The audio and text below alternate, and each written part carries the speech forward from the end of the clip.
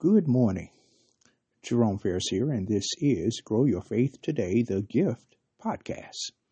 Today's word, harden not your heart. Coming out of Psalm 95, verse 8, where it says, harden not your heart, as in the provocation, and as in the day of temptation in the wilderness, when your fathers tempted me, proved me, and saw my work.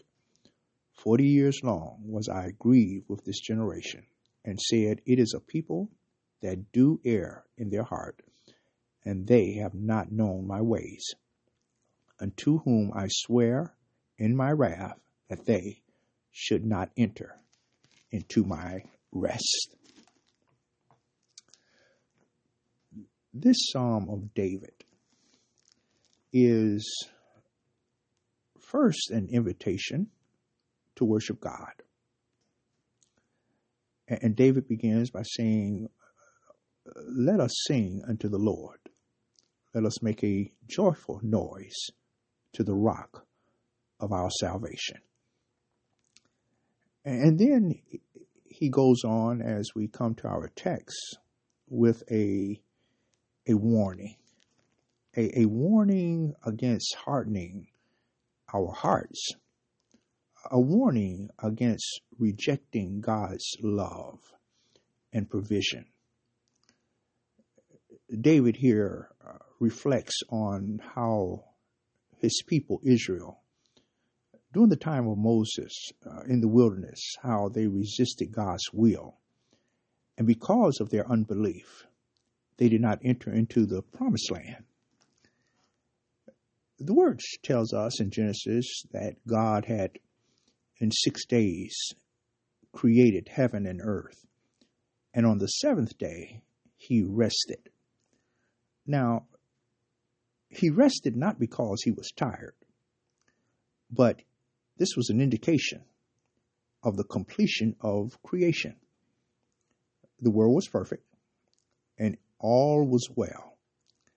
And this rest that we see here was a foretaste of an eternal joy, a joy that creation will experience, a renewal, a restoration, a completely removal of all sin in the world.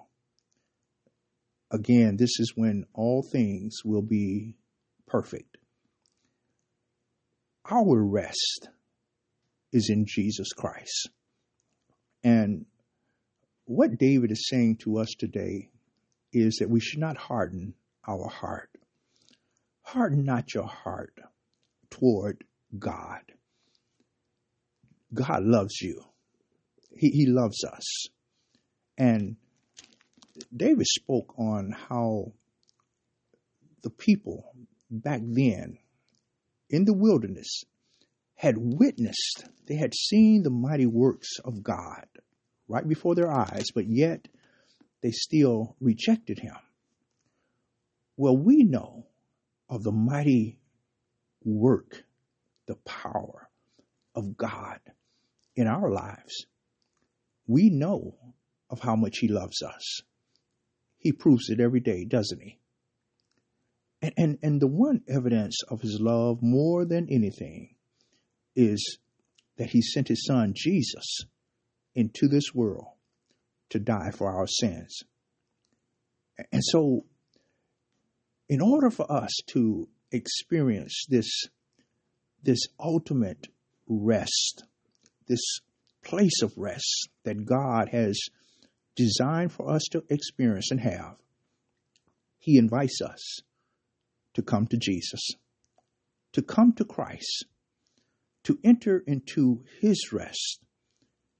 One must first and foremost believe that God has this relationship in mind for you. You've got to cease from trying to make it on your own. You've got to trust in Jesus to bring you to God's rest, and determine to follow him in obedience. today is the day of salvation. Today is the time to believe in Christ and to enter into that place of rest. And there you'll find that peace with God. My beloved, don't put off tomorrow what you really need to do today. For today is a day of salvation. Harden not your heart. Our prayer. Eternal God, our Father, we praise you. And Lord, again, Lord, we thank you for this day. We thank you for grace, for mercy.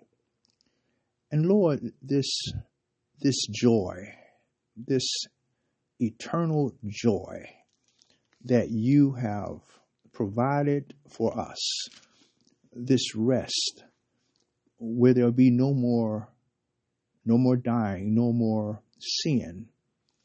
It is provided through your Son, Jesus Christ. And this is the only way that we may experience it. And so, God, we just pray that, Lord, if there's anyone who have not yet established a relationship, Lord, with you, that they can experience the joy of knowing you.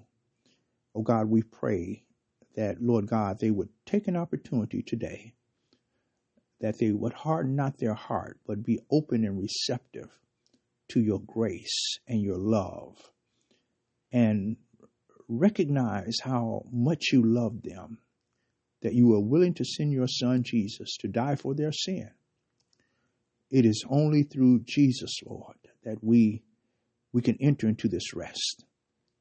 Oh God, we thank you today. We praise you, we honor you, we love you.